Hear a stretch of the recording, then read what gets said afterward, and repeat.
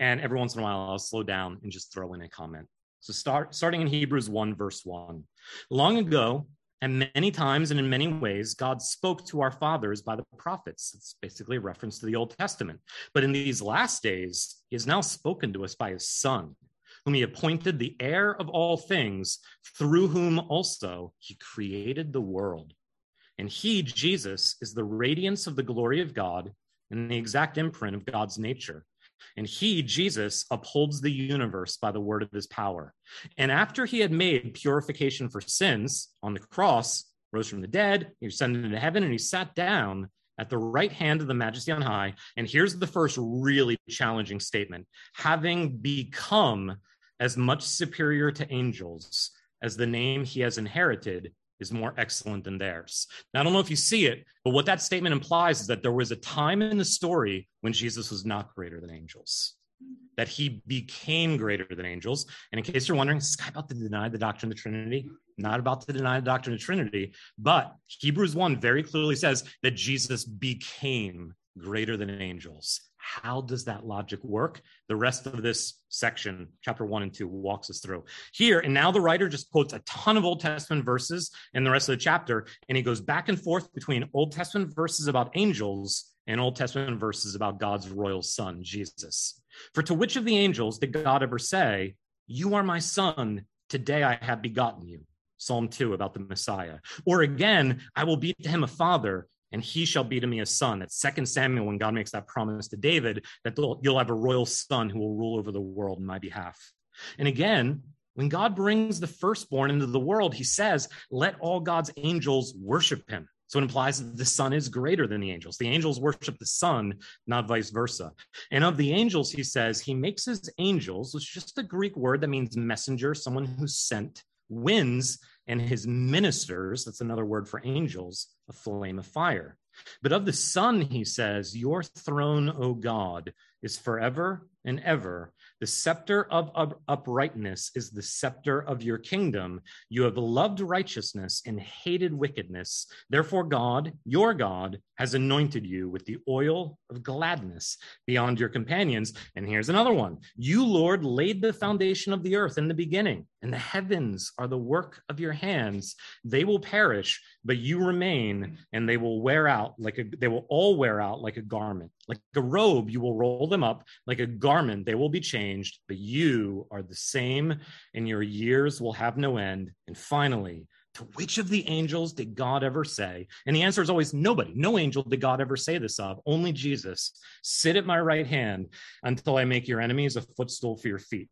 Now, if you're willing to write in your Bible, which is always a practice I'm a big fan of, I think the last verse of Hebrews 1 is the best one-verse summary of angels in the entire Bible.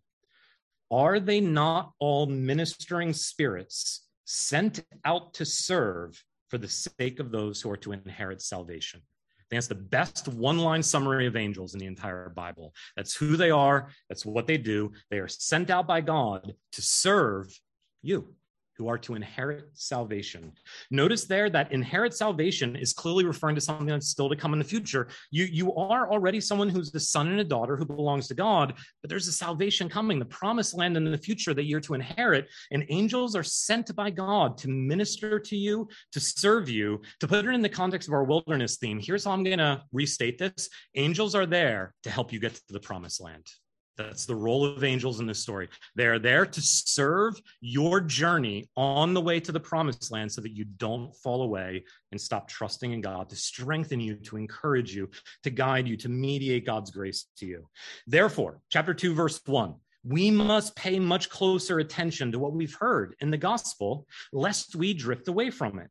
For since the message of old, this is referring to the Mosaic law, which was declared by angels. That's a really interesting thing that the New Testament often says, that God gave the law to Moses through angels. And since that message, which was declared by angels, proved to be reliable, and every transgression or disobedience committed against the Mosaic law received a just retribution, how will we escape if we neglect such a great salvation? Salvation, the gospel, was declared at first by the Lord Jesus, and then it was attested to us by those who heard, eyewitnesses, While God also bore witnesses by signs and wonders in various miracles and by gifts of the Holy Spirit distributed according to his will. Here's another verse that you have to really think about, verse 5. Because it is not to angels that God has subjected the world to come. I'm going to encourage you to go back to that verse after this sermon and think about it. Very, very clearly, that verse is implying two things. One, that the world to come is subjected to human beings, not to angels, but that the world right now is not subjected to human beings, but that God is entrusted in some real way to angels rather than human beings. And that, to put it this way, go all the way back to the beginning, that if you are a human being who is a follower of Jesus, you have a destiny of becoming greater than the angels. You are not greater than the angels right now. The world right now, angels have more authority in the universe than you do right now, but the world to come will not be subjected to the angels. It will be ruled by God's people. Something's going to change in the story. How do we know that? And he pulls out Psalm 8, this poetic meditation on creation. Verse 6, it has been testified somewhere, and this is Psalm 8, what is a human being that you are mindful of him, mindful of her, or the son or the daughter of a human being, that you care for them? You made human beings a little while lower than the angels. That's where the writer's getting it. Human beings were made lower than the angels for a little while. But that state of affairs is not going to last.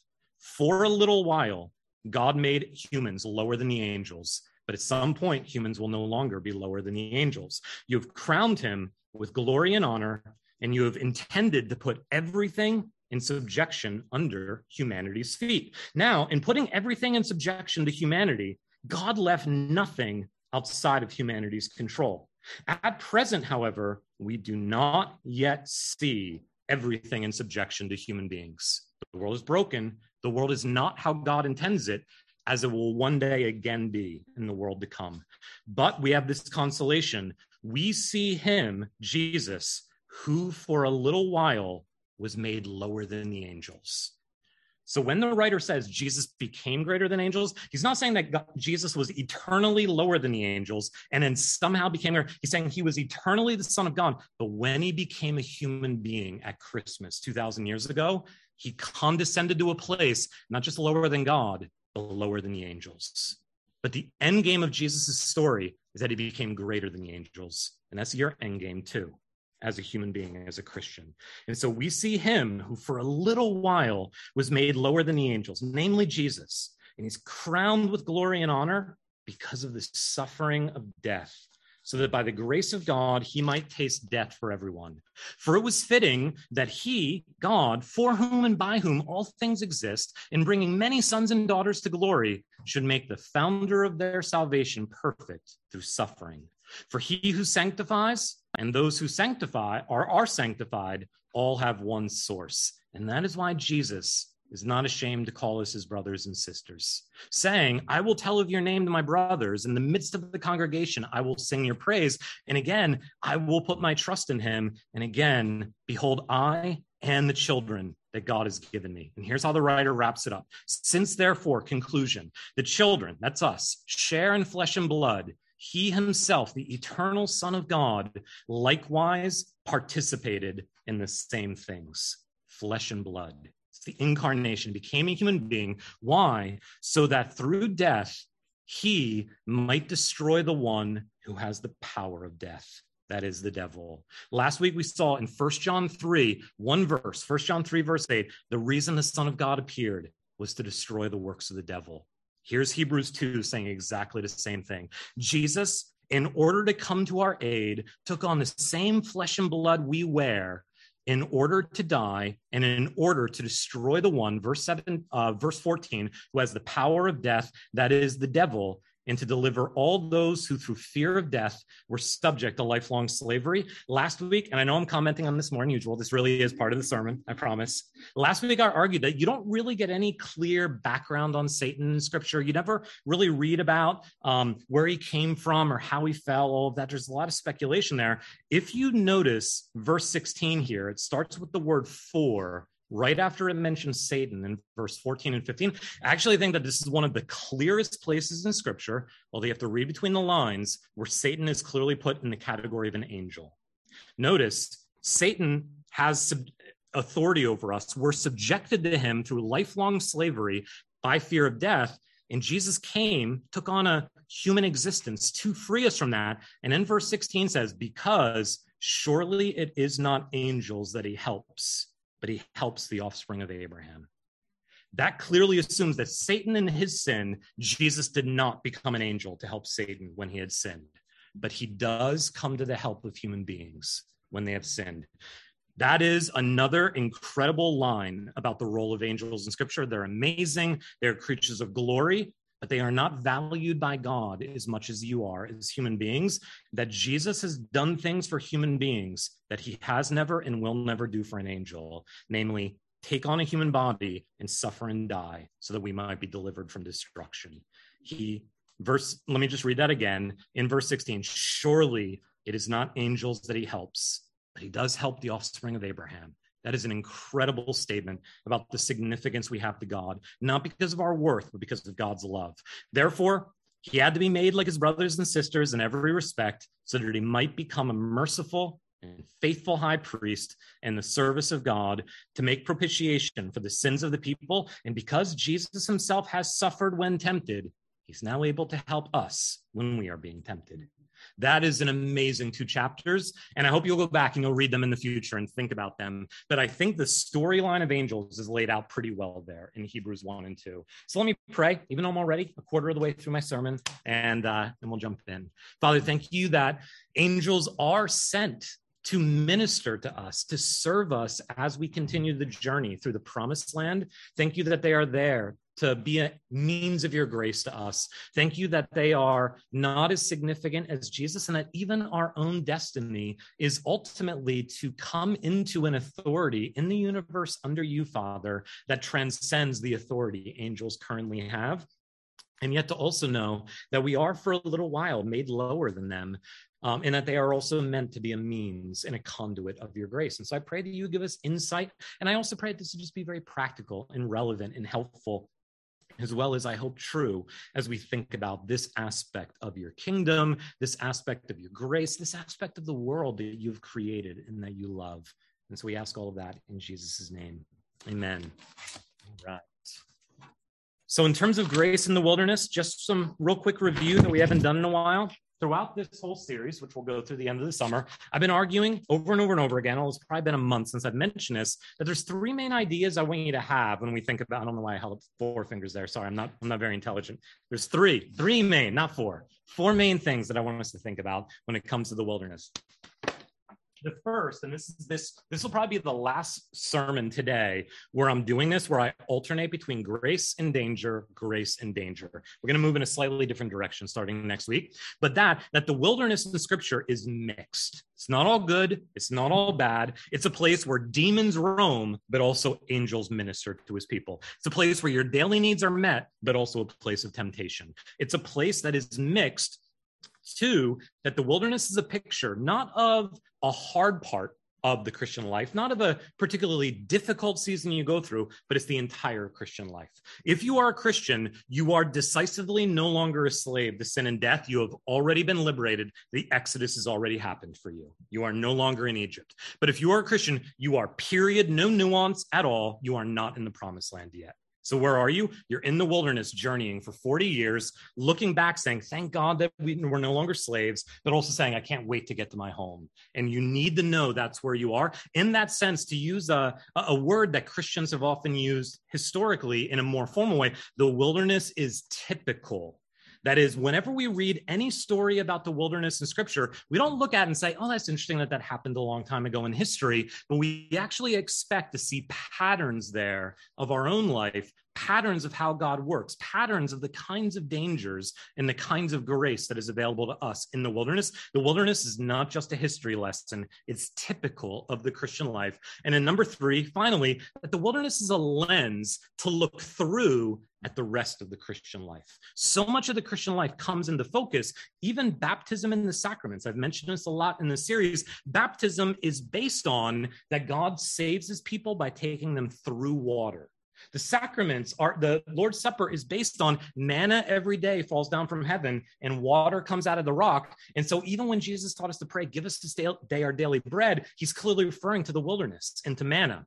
Very interesting for our topic today. Psalm 78 calls the manna the bread of angels. It's the bread of angels. That somehow the way it was delivered was not just straight from the hand of God to the people, but it was delivered via angels. It was the bread of angels, and that's another little insight into how Scripture thinks about angels. With all of that said, let me just acknowledge, angels are super weird. Angels are super weird to me. When I became a Christian, I did not grow up in a religious household. And I am also not, a lot of you know this about me, I am not like, I would say like a typically religious person. The existence of God has never been obvious to me. I've never had an experience of an angel. I've never seen an angel. And I look back on it with humor now. But one of the really disorienting things for me when I became a Christian in the Bible Belt in North Carolina, my freshman year in college, is beginning to be exposed to Christians who are really fascinated by angels and talk about angels a lot. And that has always struck me as just a weird kind of person. Somebody who's really into angels, somebody who's always telling you about angels they've seen and angels who've done things in their lives. And I remember really thinking like, okay, there are some weird Christians out there. And I still, when I run into somebody like that, my default instinct is to be like, there's something a little off there in this person. And to be honest, I think that is often the case. I don't think every Christian that talks about angels is telling you the truth or is being clear about what happened. But nonetheless, I've also been challenged over the years that the worldview bequeathed to me and to all of us in our culture is far more reduced than it should be. I often think whenever I read about angels in Scripture, or just Christians who've always, and Jews who've always talked about angels over the millennia, is this famous scene in Hamlet, where Hamlet has had his initial experience with his dad's ghost. And Horatio's like, you sure you didn't drink a little too much last night, Hamlet? And Horatio says, oh, day and night, but this is wondrously strange. And Hamlet famously responds with, and therefore, as a stranger, give it welcome, because there are more things in heaven and earth, Horatio, than are dreamt of in your philosophy. And to be open to, there is more there than our eyes see. Nonetheless, one of the things I want to do today, and last week when we talked about Satan, I argued there's two extremes we can fall off on when it comes to supernatural aspects of the Christian faith, whether Satan, whether angels. C.S. Lewis talks about this at the beginning of Screwtape Letters, that you can fall into superstition or skepticism. The Christians I was just telling you about, they kind of fall into superstition. They begin to emphasize things in a way different than the way Scripture emphasizes it. They begin to like come up with a lot of things that are not clearly there in Scripture. They begin to take things that are on the periphery and to put them in the center, and to take things that are in the center and to put them on the periphery. And that's superstition. But probably for most of us, the bigger danger is skepticism. Just be like, oh, awkward, on to the next psalm that doesn't talk about angels, and to just kind of keep it at bay. And so one of my main goals today, and hopefully always when I preach, is I want this to not just be true, but I want you to have a sense of why this matters, of the difference that this makes. And I don't know if you've ever thought about this, but I can say for me as a preacher, as a pastor, one of the great challenges of being a pastor is to back up and say, am I just saying this because I think I'm supposed to say it? Or am I saying something that actually reflects not just my own convictions, but also like my own experience? It's very easy for me to be inauthentic up here and say things that are there in Scripture and true. But when I look back, I'm like, but is this actually the way I experienced the Christian life? Is this actually like make any difference to me? But now I'm telling them it should make a difference to them, but it doesn't make any difference to me. And so I actually want to give you, and I'll start with this and end with this, I want to give you the biggest difference that angels make for me personally, as somebody who finds it difficult to believe in anything I don't see and smell, as somebody who's never seen one or experienced one, which is this, and some of you have known me long enough to know this. One of my primary flaws, one of my primary sins, one of the great dangers in my life spiritually is how prone I am to despair.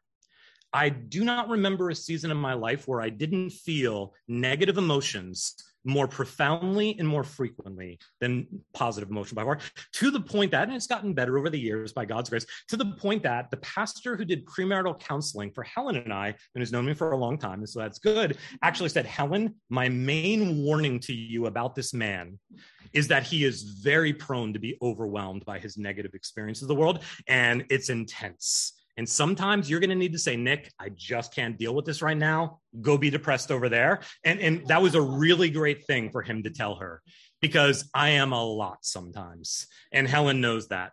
And so I regularly find that life, whether it's looking at politics and culture and society, whether it's looking at my own experience, whether it's just my own intuitions, I look at the world and joy and optimism and hope and confidence are not at all my natural intuitions. Just I regularly am overwhelmed. I regularly think 5 years from now, I can't even imagine how much worse it's going to be. I can't even imagine why it's worth getting out of bed today. That is my great struggle in life more than any other. And I'm not honestly saying that because, oh, look how like angsty and cool he is. Like, I can't wait till the day that God takes this away from me. Like, I cannot wait until there's never another experience of depression. I can't wait until there's no more doubt, no more despair. I often quote it. I'll quote it a little later today again. But honestly, the main reason I love The Lord of the Rings is not because there's like elves and dragons and dwarves. It's because the whole story is a story about learning to hope in the face of despair. That's what the whole story is about. Every single character, their central quest, the central task is whether they're going to despair or whether they're going to find a reason to keep going. And it always resonates with me because of that. And so just to say this, my default starting point as a human being is I wake up and I tend to think reality sucks. Why should I get out of bed? And so I need reasons to be optimistic. I need reasons to think that there's reason to not just exist and survive, but actually thrive and flourish and cultivate. And one of the main roles angels play in scripture is to remind us not only, although this is true, that much more is going on behind the scenes than we think, but that most of it is good. That most of it is implementing God's will, that most of it is bringing about states of affairs that are restoring and healing what is broken right now. Angels are there to remind us that we are not to take the current experience of the world and make it the measure of reality, that God is at work behind the scenes. And so I think that angels are ultimately really practical in the Christian life. And I would love to give you some reasons for that. So let's do a quick survey, and then I'm just going to give you a couple of things that I think are there practically with angels. Angels don't show up. I don't want to oversell this today. Angels are not central to the Christian faith. They are important, but they're not a central foundational belief or a conviction. They show up in a little more than half of the books of the Bible. Then they show up in something like 34 or 35 books of the Bible. There's 66 books of the Bible. So they're there, but they're not there everywhere, and they're not there all the time. And they tend to overwhelmingly appear in two kinds of places. One, in narratives. Long narratives. Think of Abraham in Genesis 19 with the angel of the Lord. Balaam in Numbers 22 with the angel of the Lord and the donkey. That's a wilderness story if you haven't read it or haven't read it recently. In the book of Judges, remember the book of Acts, like angels are like launching jailbreaks to get Christians out of jail. Like it's crazy stuff. Angels show up in narratives that are kind of slow and sustained to kind of show how God interacts with people. But even more than that, this second place is the main place they show up. Angels tend to appear in literature that the genre is called apocalyptic. Revelation, Zechariah, the second half of the book of Daniel. Angels tend to show up in books. By the way, apocalyptic is literally just a transliterated Greek word, and it doesn't mean the end of the world, like we tend to use it today in English. Apocalyptic is the Greek word for to reveal or to unveil.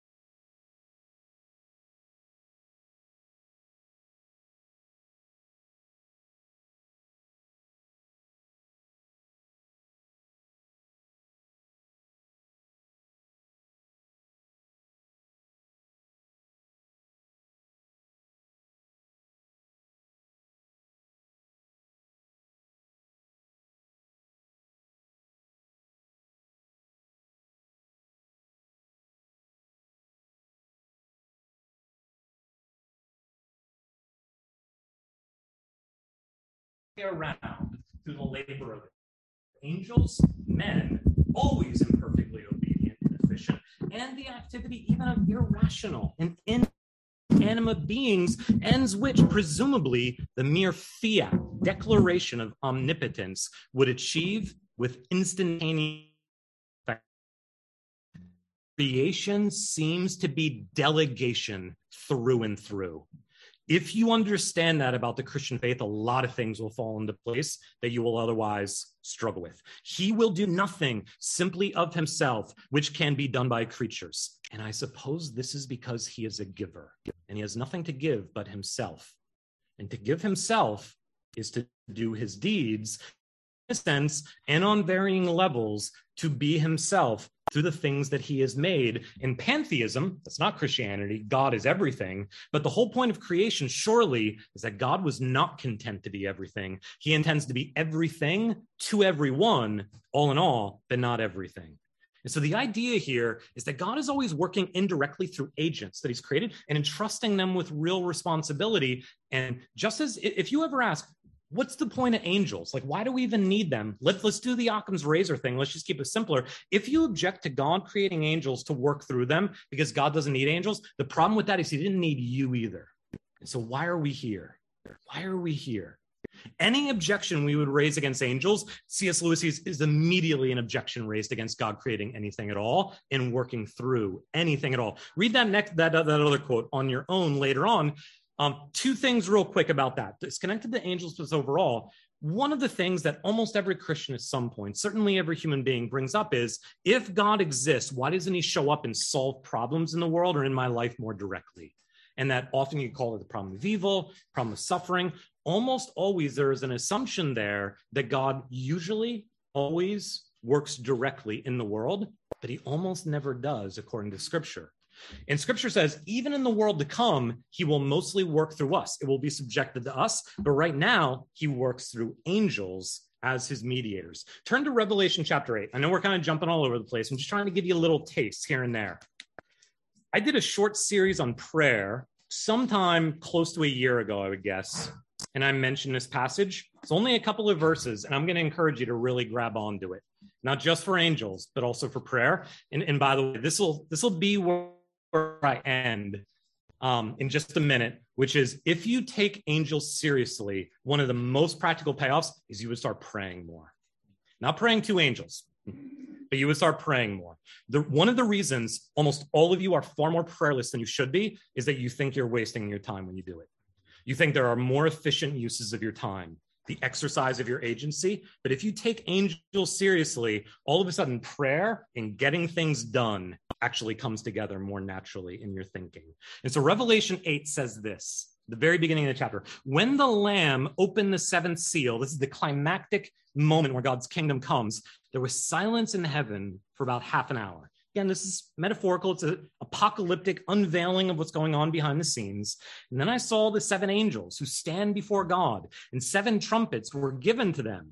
And another angel came and stood at that altar with a golden censer or bowl, and he was given much incense in this bowl to offer with the prayers of all the saints on the golden altar before the throne. So let's recap what's going on here. There's an angel, and he's got a big bowl, and it is filled with the prayers of God's people.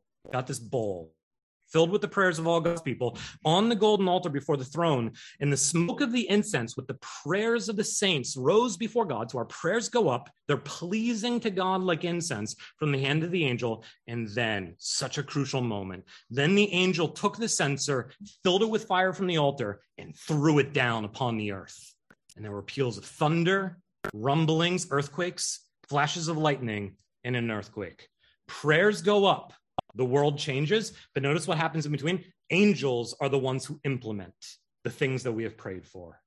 Prayer changes things, but angels are the ones who put it into practice on the earth. So I do not think that you should pray to angels directly. That is very clearly out of bounds in Scripture. But one of the reasons we should pray is that we know that there are angels in God's army who will be sent in response to what we ask for to implement God's will in the world.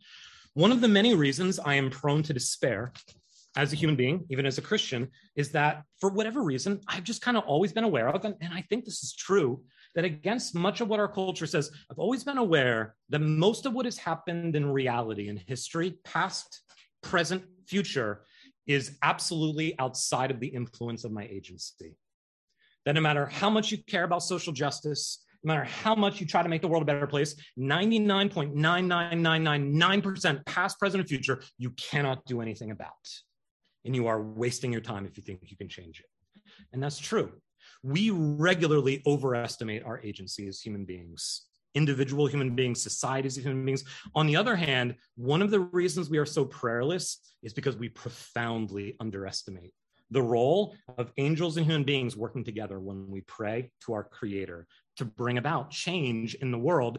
2 Kings 6, you don't need to look there, but this is where Elisha, the guy after Elijah, is sleeping, and his servant boy wakes him up in the morning in panic and says, Elisha, get up. We are surrounded by an army that has come to destroy us. And Elisha has the strangest response to this moment. It's actually an apocalyptic moment. And he says, you woke me up for this, going back to bed. And the kid's like, Elisha, why aren't you as freaked out and panicking like I am? And Elisha says, Lord, would you open his eyes so that he can see that those who are with us are more than those who are against us? And he sees an army of heavenly angels. And he all of a sudden sees more is going on behind the scenes than I am aware of. I am not saying that we should regularly expect to see angels. It's not the role. They rarely make themselves known to human beings directly. What I'm saying is that what God is doing behind the scenes, including with angels, is a great argument against despair, a great argument for prayer, a great argument for encouragement. Don't underestimate what God is doing behind the scenes. Let's end with this, Psalm 34. And then I'll pray. We'll do the Lord's table together. And again, I'm sure that this raises a lot of questions for at least some of you. This Wednesday night, 7:30, jump on a Zoom call with us. It'll just be a Q&A about angels. Psalm 34 is, I wasn't planning on doing it, so you probably can't see, but I have a tattoo here on my right ankle. I got it when I was 19 years old, right down the street, actually, in this neighborhood in the West Village. I was here in New York City, and I've been a Christian for about a year. And on my ankle, on the cross, is Psalm 34, verse 6. So I got tattooed. I'm 43 years old today. That was more than half of a lifetime ago for me. 19 years old, right down here in the West Village. And Psalm 34, verse 6 says, I sought the Lord. And sorry, this is the verse right before it. I sought the Lord, and he answered me, and he delivered me from all my fears. Those who look to him are radiant. Their faces shall never be ashamed. And here's the verse I have on my ankle. This poor man cried out, and the Lord heard him and saved him out of all his troubles. Notice those three verses just all say, we are in great need, and God comes to our rescue when we cry out. Notice the next verse. The angel of the Lord encamps around those who fear him and delivers them. Angels are connected to answered prayer constantly in Scripture. If you have ever, as a Christian, experienced an answered prayer, almost certainly angels were involved in implementing it. Almost certainly angels were involved in implementing it. And so I am not saying, let's start like having visions of angels. I'm just saying, let's be aware that even a basic category like agency, how the world works and how it's changing, that God has so much grace there beyond what we realize. And again, at the very beginning of Jesus's story, he is being tempted in the wilderness, and there's not just a devil there tempting him, there are also angels ministering to him. And in the final moments before he goes to the cross, and he is more than ever tempted to despair and say, Father, take away this cup. I don't want to do it. One, he says, could I not call upon 12 legions of angels and they would get me out of this? And the implication is, yes, he could, but it's not the angels that he helps us. That's not why he came. But then as he decides to go forward and he's sweating drops that are so intense that they're like drops of blood, and we're told, and an angel appeared strengthening him. That there is more grace than we understand in our lives. And so I would say just practically two things, although angels are connected to many things. If you are tempted to despair in any way, bring this into your purview. Bring this in your purview, that do not measure reality now or in the future by what you're reading on the New York Times or Fox News or CNN.